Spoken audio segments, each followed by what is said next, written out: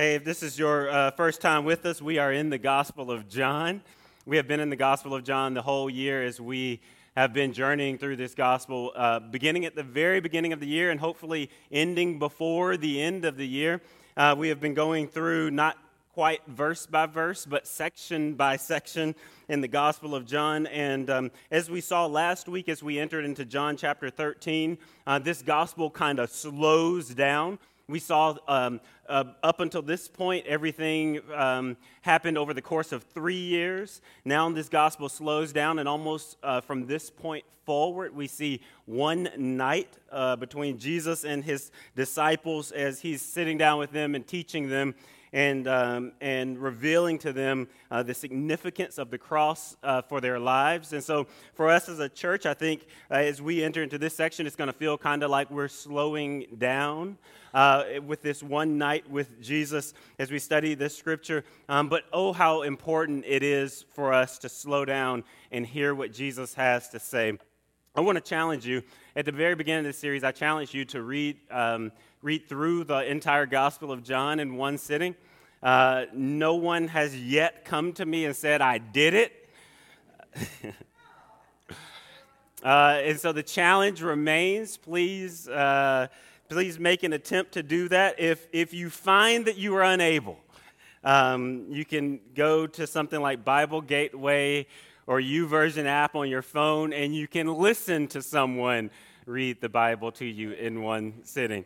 But I find it beneficial to read it yourself in one sitting, and then also to keep up with the section that we're in each week as we are just progressing through the gospel, to allow yourself to read it and to ask questions, because there's so much there for us. As we get to this section where it's teaching about love, it's hard to stand here this morning and ignore the events that have happened in Charlottesville and in our society, and the division that it seems to be multiplying in our society, and division that seems to be growing greater and larger and stronger and forming extreme camps on the ends of our division.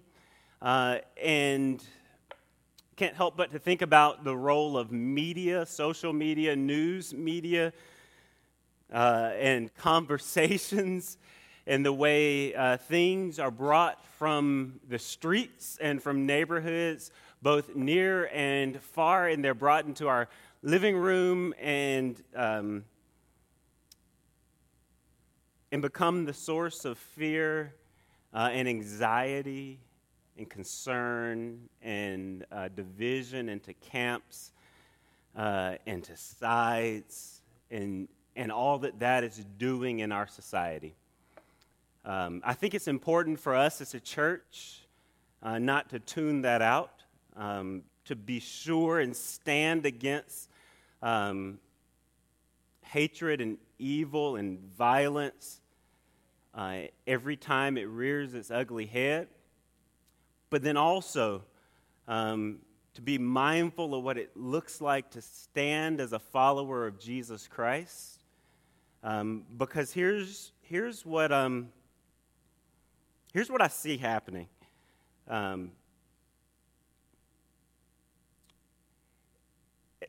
As divisions multiply, and as they happen in our society, in our own homes and families, and as camps begin to form, and we find ourselves as a result of some of our history and background, our own personal story and narrative on one side or the other, and the other all too often becomes the enemy.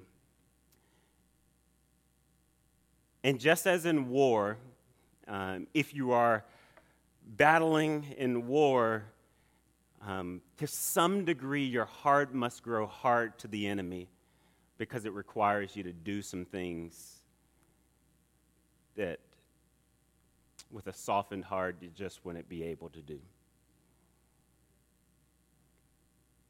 And we as a church must be careful that hard hearts do not become commonplace in the church.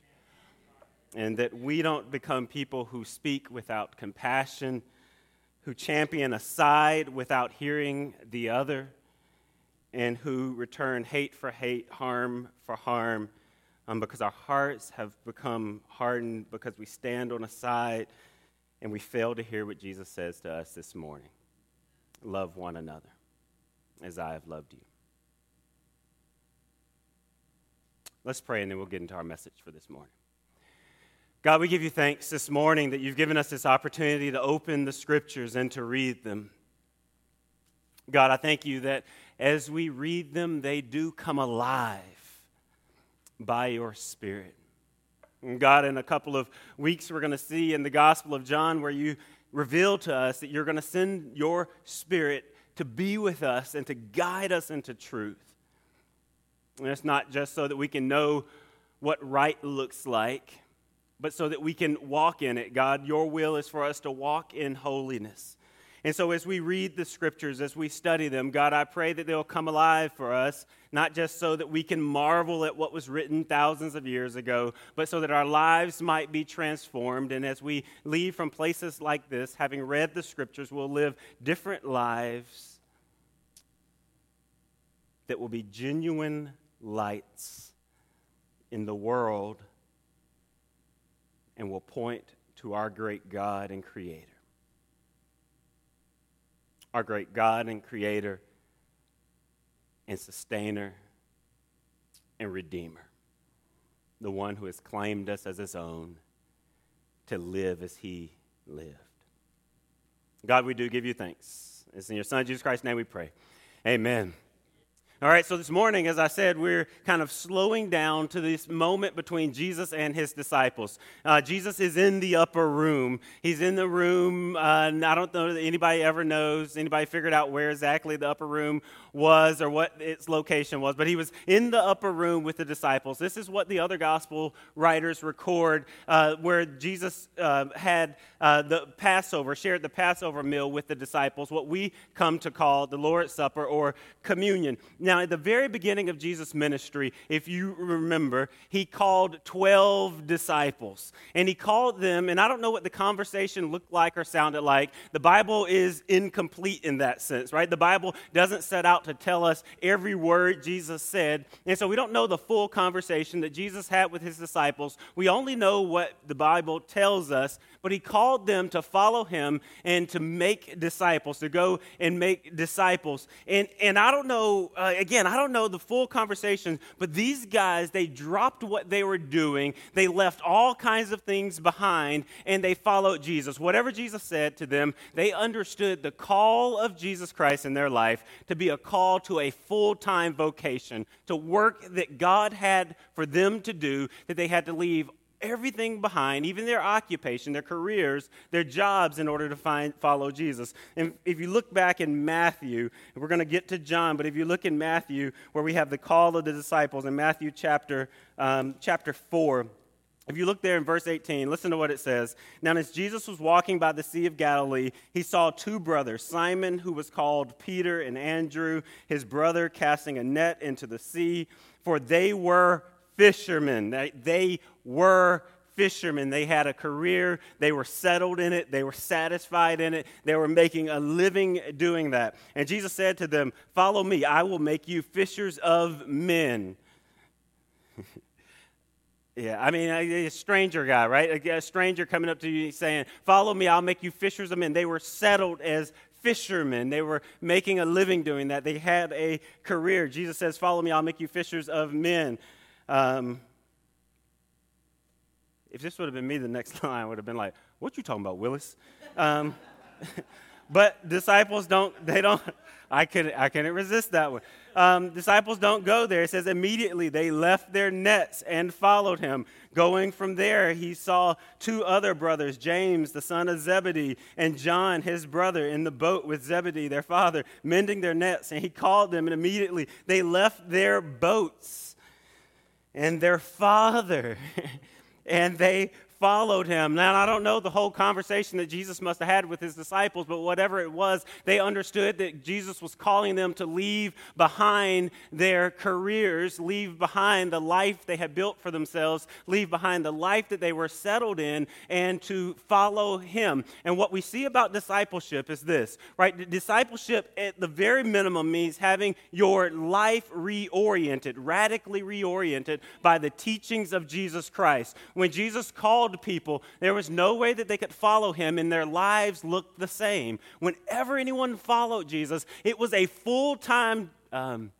almost said full-time gig, but a gig is something you usually get paid for, right? There was no money involved, right? It was this full-time vocation, this calling from the Lord where Jesus was calling them to leave some stuff behind, to follow him, and to become full-time disciples. And what we begin to see, right, as we look at the teachings of Jesus and as we even take them and apply them to our own lives and our own setting, is that the teachings of Jesus are so comprehensive, right, that they have such application in the everyday situations that we find ourselves in, that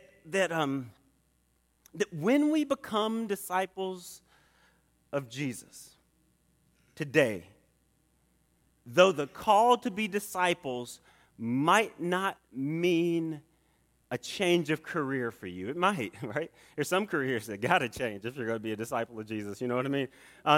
Y'all know what I mean. There's some careers that got to change if you're going to be a disciple of Jesus. But while it might not mean a change of career, it does mean that every moment of every day gains new meaning and significance in our lives, because if we're going to listen and apply the teachings of Jesus, right, if we're going to follow what Jesus taught his disciples to do, I mean, if you just flip to the Sermon on the Mount in Matthew chapter 5, where Jesus begins running down this whole list of things, you could even just, if you just so happen to pop in to verse 38, which will be on the slides, right, if you just so happen to pop in there and you read what Jesus is teaching in his kind of inaugural message, if you will, he says, you've heard it said, an eye for an eye, a tooth for a tooth, right? That we don't quite do that, right?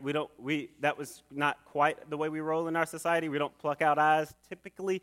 We don't pluck out teeth typically. We don't, but we do have this mindset where you do to me, I'm going to give you back exactly what you give to me, right? We treat people as their actions deserve in our society, but Jesus says, "But I say to you, do not resist an evil person. But whoever slaps you on your right cheek, turn the other to him also.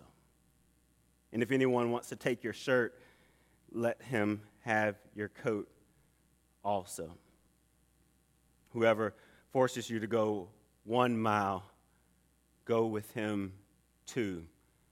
The teachings of Jesus Christ that he teaches in the Sermon on the Mount, they're so radical that if we're going to follow Jesus, if we're going to become his disciples, it means this radical reorientation of our life where every moment of every day becomes holy, because in every moment of every day we can live for the Lord. And the disciples kind of leave us with this discipleship paradigm, and we're left in modern times trying to figure out what that looks like for us, right? Where we don't have Jesus coming to us while we're standing on the side of the lake fishing, saying, "Hey, come follow me, I'll be fishers of men." We don't understand the call of Jesus to be saying, "Hey, leave your job right now." But what we do see, though, that is true for us today is that our hearts must be so softened that if the Lord Almighty, the creator of the universe, said to us, "Leave the career that you're in. I have better work for you to do, more significant kingdom work that you were created to do from the foundations of the world," we won't go, "Well, Jesus, how am I going to make a living?" Right? We're going to say, "Yes first, and I'll trust you with the details." And that's what the disciples did, right? It was a yes first. I'm going to trust you with the details. Now, I have no question in my mind. I'm not a betting man, but if I were a betting man, I have no question in my mind. I'd put my money on the fact that the disciples sat down with Jesus and said, "Now, how's all this going to work out?" Right? That night, they were like, "Hey, we gave you our best yes. We left what we had behind, but how is all this going to work out?"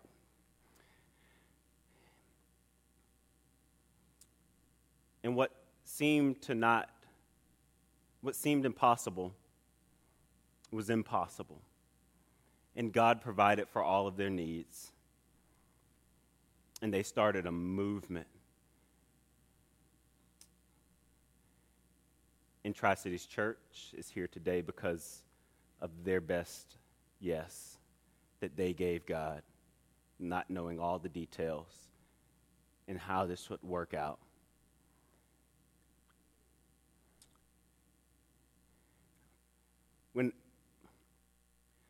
Whenever I read this story, I sit. We're getting. This is like last week. We're getting to John. We are. Whenever I read this story, I mean, just when I read the Bible and the story of the early church, I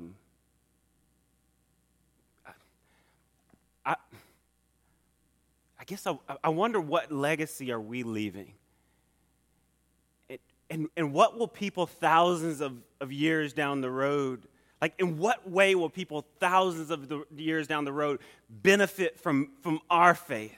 Right? Because Matthew, Peter, whatever the other disciples' name, James, John, and the rest of them, they didn't, like when Jesus said, come follow me, they weren't going, there's going to be a church called Tri-Cities Church.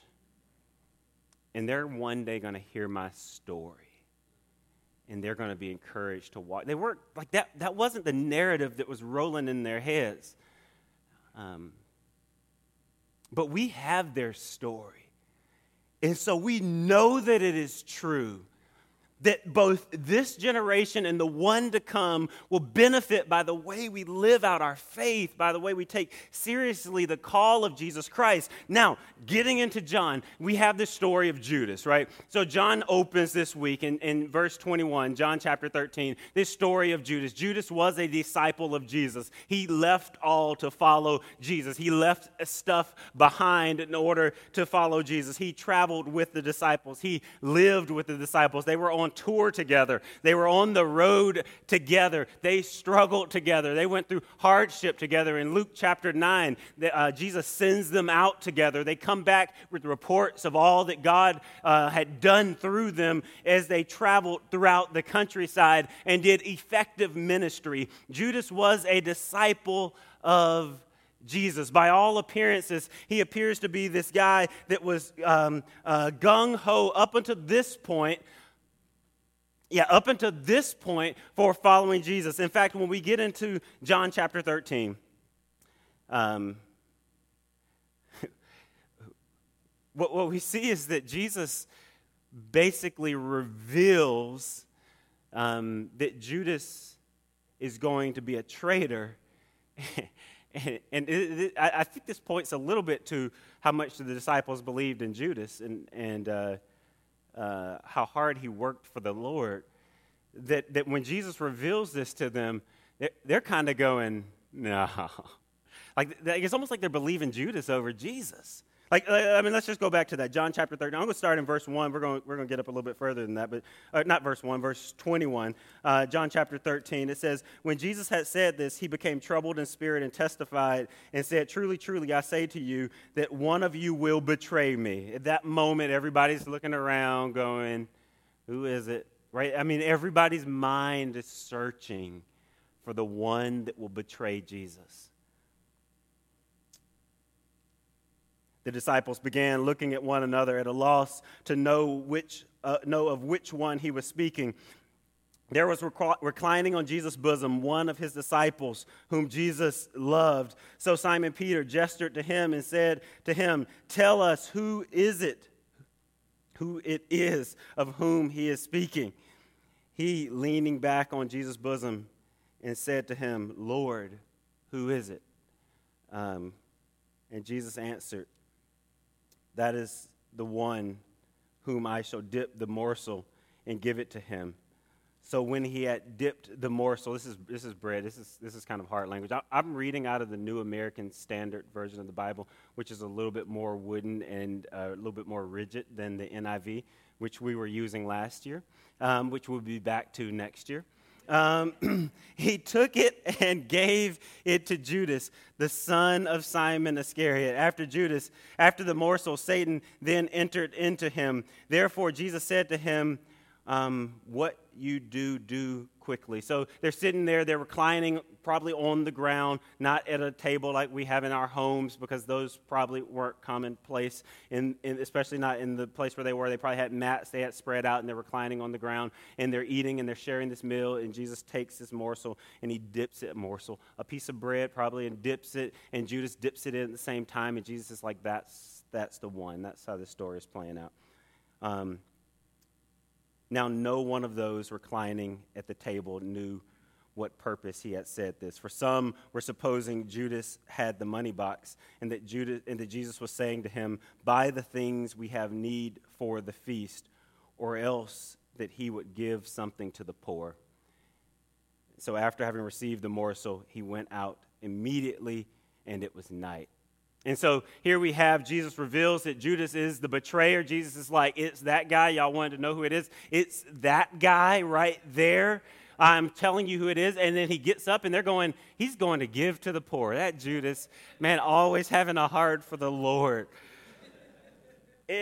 Judas, oh man, like no one would have ever suspected Judas because he had walked with the Lord. He had done effective ministry with the Lord. And what we begin to see in this verse and in the entire New Testament is how sin can creep into our lives and disrupt what God is doing there. It can disrupt the work that God is doing.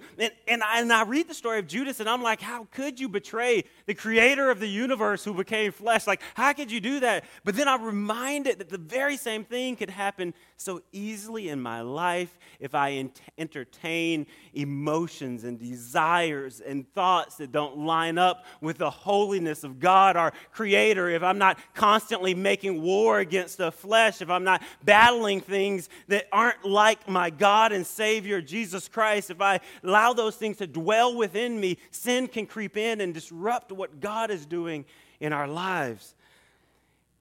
And so I look at Judas and I go, man, how easy I could become like Judas. And what's hiding in my heart that I feel like I can hide there, that no one will know about? It can remain there as a secret. And I can just privately entertain those thoughts, those desires, those wishes, those thoughts. What am I not offering up to Jesus as my Savior and saying,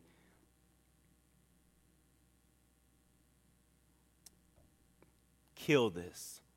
Take this thought away from me. Take this desire away from me.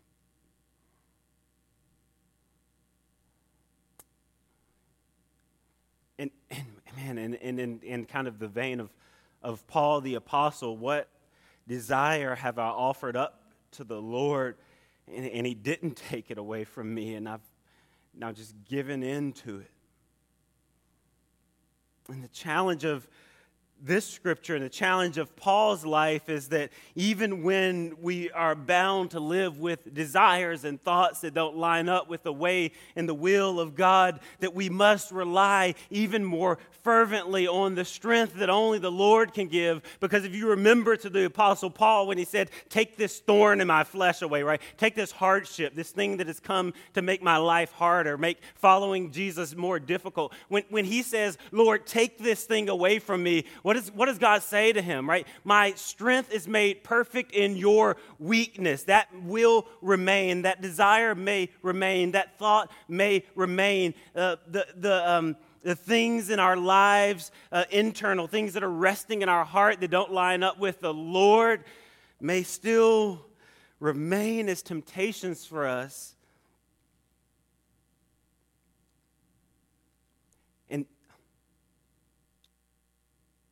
And will ultimately overcome us if we're not living and walking in the strength of God Almighty.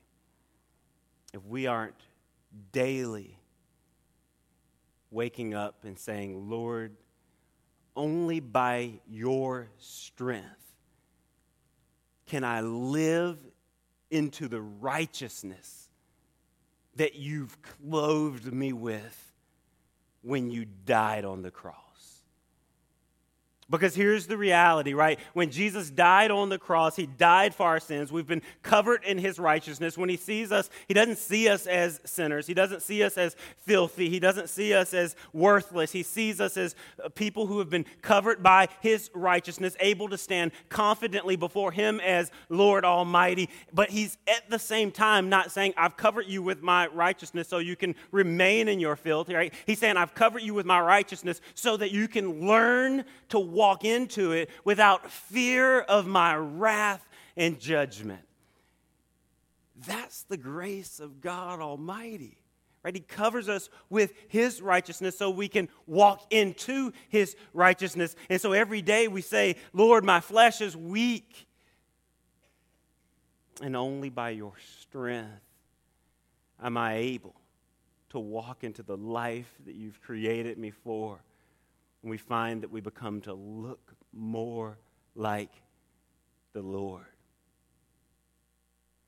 The Bible doesn't give us all the details about Judas's life, but I think the thing we can say is that he didn't take seriously the work of sanctification, walking into the way of the Lord, seriously the way Jesus had called him into. And when he didn't, he allowed some things to rest in his heart and to remain there.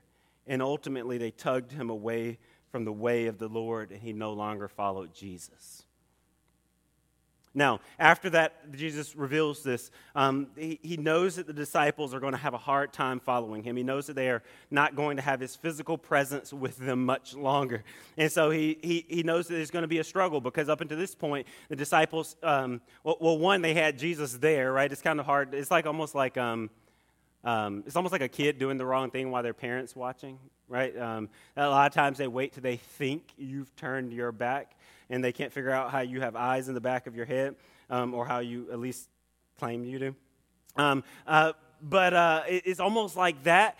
So on one hand, the disciples are walking with the Lord, and so it's a little bit challenging to do the wrong thing. But he knows that they're no longer going to have his presence with him after he goes to the cross, after he's resurrected and goes back to heaven where he was before. And so he begins to explain some things to them about what it looks like, because they could no longer say, hey, Jesus, what should I do in this situation? Wouldn't that be nice? Have you ever been in a situation where you wish you could say, hey, Jesus, what? And like the voice of God would just tell you what you are to do. That Jesus knew that was going to be less common than we would desire. And so he gives them this new commandment. In John chapter 13, verse 34, he says, a new command I give you, that you love one another even as I have loved you, that you also love one another. This is a powerful verse if we let it sink in for a moment. Because when we get to this verse, one of the things that you must ask the question of, what does he mean, a new command I give you that you love? The Bible teaches us to love in the Old Testament. And there's not much new about a commandment to love. In fact, in Leviticus chapter 19, verse 18, it says, you shall not take vengeance, nor bear any grudge against the sons of your people, but you shall love your neighbor as yourself. Jesus repeats this, right? In the Gospel of Matthew, he repeats this very same scripture. He quotes from this. And so the people already had this command to love one another. And Jesus goes, a new commandment I give you. Now, if y'all remember last week, one of the things we said was here in John chapter 13, 14, 15, 16, 17, 18, in all those chapters, what Jesus is doing is he's unpacking the significance of the cross. And so what he's doing is he's, before he ever goes to the cross, he's sitting down with his disciples and having this slow, intimate conversation with them, and really driving some points in for them to see and understand and comprehend. And so there's even some repetition going on here, because in verse So John chapter 13, verse 34 that I just read, a new commandment I give you, that you love one another even as I've loved you. Look at what he says in chapter 15. If you flip over to chapter 15, verse 12, so like one page, at least in my Bible it was one page. This is my commandment, that you love one another just as I have loved you. And so here he is, kind of the speed of things is slowing down, right? He's sitting down with his disciples. He's repeating the same thing, and he's going, and then he goes in verse 13 in chapter 15, he says, greater love has no one than this, that one lay down his life for his friends. And so what he's saying to them here in chapter 13 and again in chapter 15 on the evening before the cross, right? He's going, this is what the cross means, right? I've commanded you to love in the past, right? That's nothing new to you. But here's the difference. There's this new standard of love that I'm calling my disciples to move into, right, to walk into. There's a new standard of love that looks different than the love in the past. It looks different than that eye for an eye, tooth for a tooth kind of love, right, because sometimes that just doesn't feel like love. And Jesus is going, there's a new standard of love, and I'm calling you to walk and to live in it because the end of my time here with you is near. And this is what you can rely on as a way of faithfully following me when you can no longer follow my physical presence. And so a new command I give you, verse 34, that you love one another, and then he clarifies it, even as I have loved you, that you also love one another. Jesus is saying you're getting ready to see the ultimate expression of love on the cross. You're going to witness it with your eyes, is what he's saying to the disciples. And when you see it, now Jesus didn't actually say this, I'm not quoting from him, but this is what I imagine was going on in his head. Your knees will tremble, and your heart will begin to beat rapidly, because you will realize how much what God is calling you to do is going to require and cost you. Because before the cross, when Jesus says, hey, love other people as I've loved you, and you're going, well, Jesus healed some people, right? He gave me that power. I'll do that all day long, right? Jesus multiplied some bread and some fish. He gives me that power all day, like all day. I'll stand outside the market. Like people will come out with groceries. I would just multiply them and give them out to people, right? The people won't even have to come into grocery store anymore. At Kroger, I just stand out there one person, right? We just keep multiplying all day. Like that kind of love, we can roll with that all day long, right? That's no problem. And so the disciples are going, all right, bring it on. Like, you're going to let me do that? Let's multiply some stuff. Let's heal some people. Let's travel and perform all these signs and wonders. But Jesus says, even as I've loved you on the night before the cross, he's saying what you're getting ready to see is going to cause your knees to tremble, your heart to begin beating rapidly, because you realize what God is requiring of you is going to cost you everything.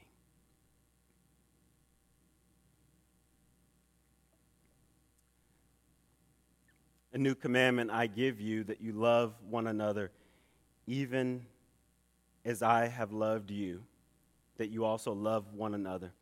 Verse 35, by this all men will know that you are my disciples, if you have love for one another.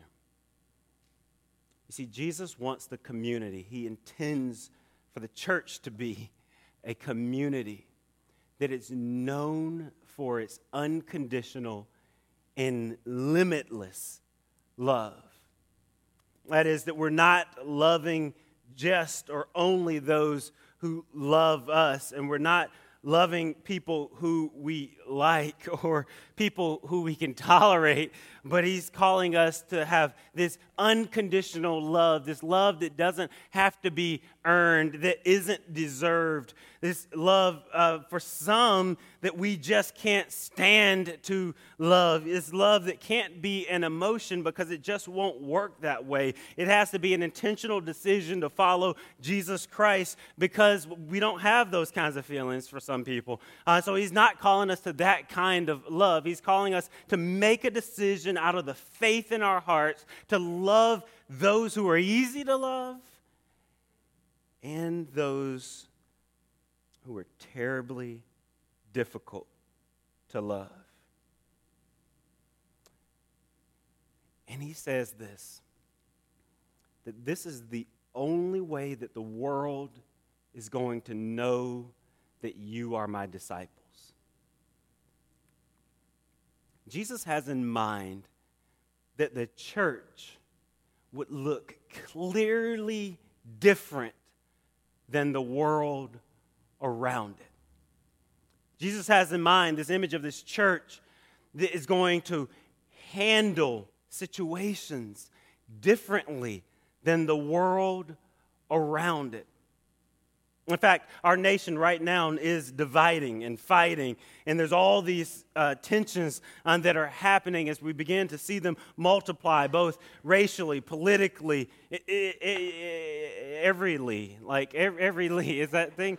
Every like it just seems like things are just getting very divisive, and people are fighting, and it's important for the church to realize this, right? That the pathway to peace, prosperity, unity, and to the sign of hope in our world is not paved by expressions of violent power, but by love, right? That Jesus is calling us not to lift our voices louder, to let our point be heard, as much as he's calling us to love, right? That he's not calling us to go out and to stand on roadsides and make a lot of noise. First and foremost, he's calling us to love. And if we are driven by, if we're driven by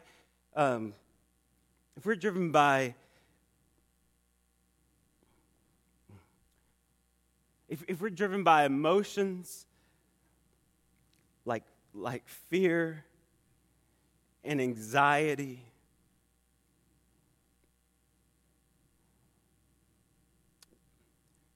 that those emotions are going to drive us outside of the will of the Lord.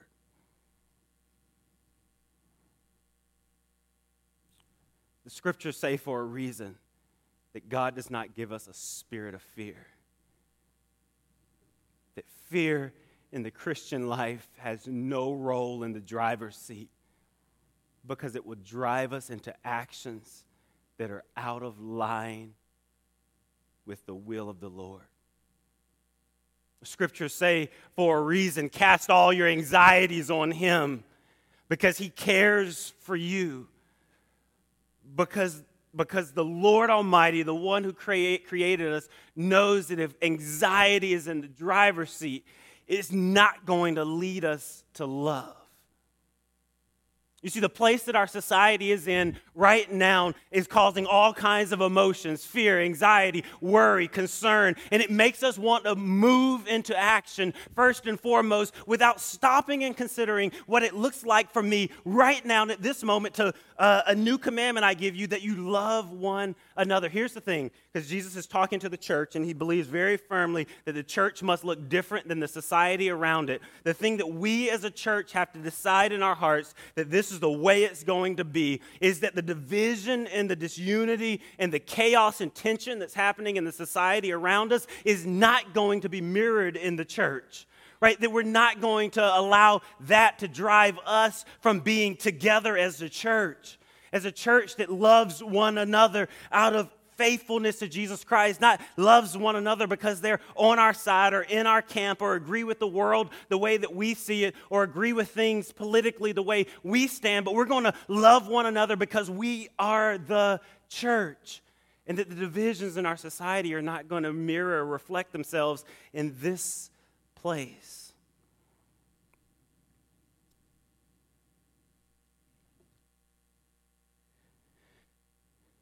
The emotions that were in the driver's seat for Judas might be different than the emotions that are trying to jump in our driver's seat right now.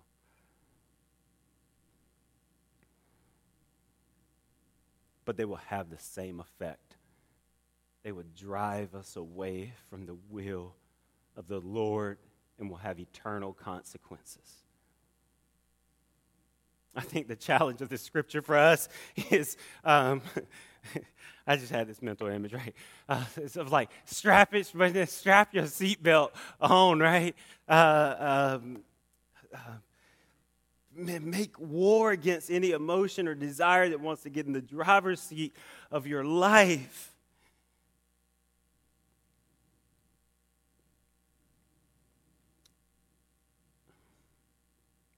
Because we cannot become the church that looks no different than the society.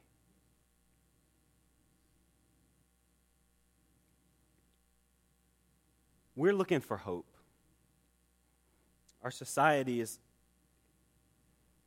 looking for hope. The church is the hope of the world. We must become fully convinced of that. If not, we become like foolish men and women. We become like people who have lived in generations past,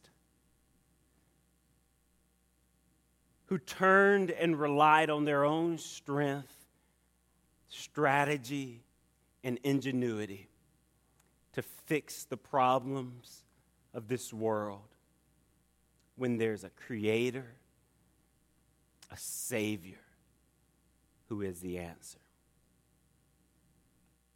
And the church must be committed to showing something different to the world. In fact, God's mission through Tri-Cities Church is only progressed when we reject that voice within us, right, that says that we have no right being together. When we reject that voice within us that's telling us to divide, when we reject that voice within us that says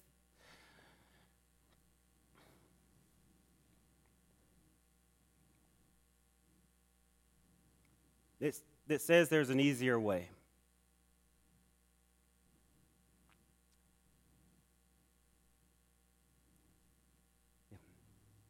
At the very beginning of Jesus' ministry, he was tempted by Satan. Y'all remember that story? If you were to summarize Satan's temptations, all right, he says, there's a better way, an easier way. It's not God's way, but there's an easier way.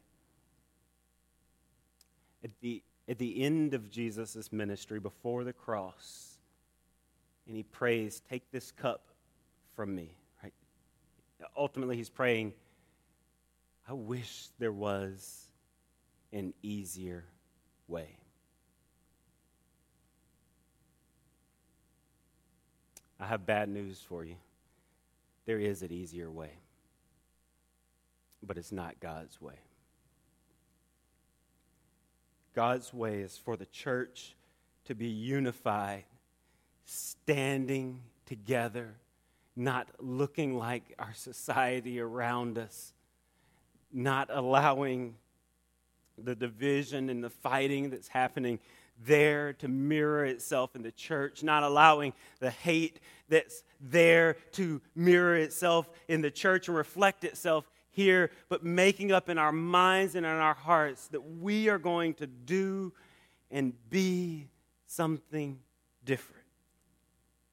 That we're going to live into this new command that Jesus gave, that you love one another even as I have loved you, that you also love one another. Relentlessly, not giving up when it's hard.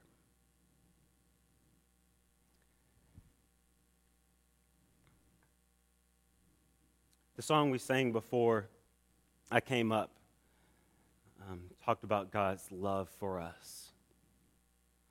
And maybe you're here today and you've never I mean, maybe you've never heard that there's a God who loves you deeply, even poetically, as that song is written. That a God who loves you in ways that are beyond human language has the ability to describe. And that God loves you not because of something that you've given or something that you have to offer him or because of some intrinsic value that you have or some right that you've done, but he loves you just the way that you are. Scriptures talk about the power of this God's love, that it came to earth sacrificing everything, that it gave up heaven, that it gave up perfection, that it gave up all needs being met, paradise with no temptation, struggle, or hardship. That God gave up the place that our hearts long for because that God longed for our hearts. He wanted to draw us close to him. He wanted us to know the depth of his love.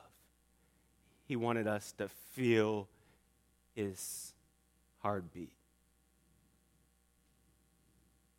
And he would let nothing stop that from becoming a reality. And maybe this is your first time hearing about that kind of love. And I want to challenge you this morning that if you are just hearing about that kind of love and you're going, oh, nah, no way. Nah, I'm not sure I buy it. Let's talk about that, right? Because I can show you that there's a God that loves you more than you could ever imagine and has a plan and purpose for your life. Or maybe you're going, hey, I've wanted to know about that God and I just didn't know how. Let's begin the conversation this morning. Let's start that conversation and walk into what it means for there to be a God who loves you just the way you are, but loves you way too much to leave you where you are, like you are. Who wants his best for you from now and into eternity. There's a God that loves all of us that much. And he wants us to know him. And the way we know him is by receiving that love and then walking into it. Loving others in the way that he has loved us. This morning, like every Sunday morning, we share in a time of communion, and on the table we have bread and we have juice, and it's a reminder that God went to the furthest point to reveal his love to us, to the cross where his body was pierced and his blood was spilled. And that there on the cross we come face to face with a love that's undeniable. It was impossible to look at the cross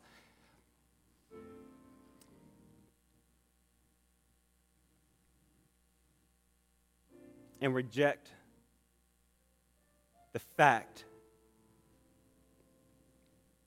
that Jesus, God in the flesh, loved. We can reject, people do reject that love, but we can't look at the cross and reject the fact that he loved. And my challenge to you this morning is to accept that love, and your life will never be the same. Hey, as you go to one of these four tables as we sing this song, I'm going to be back at the Next Steps table.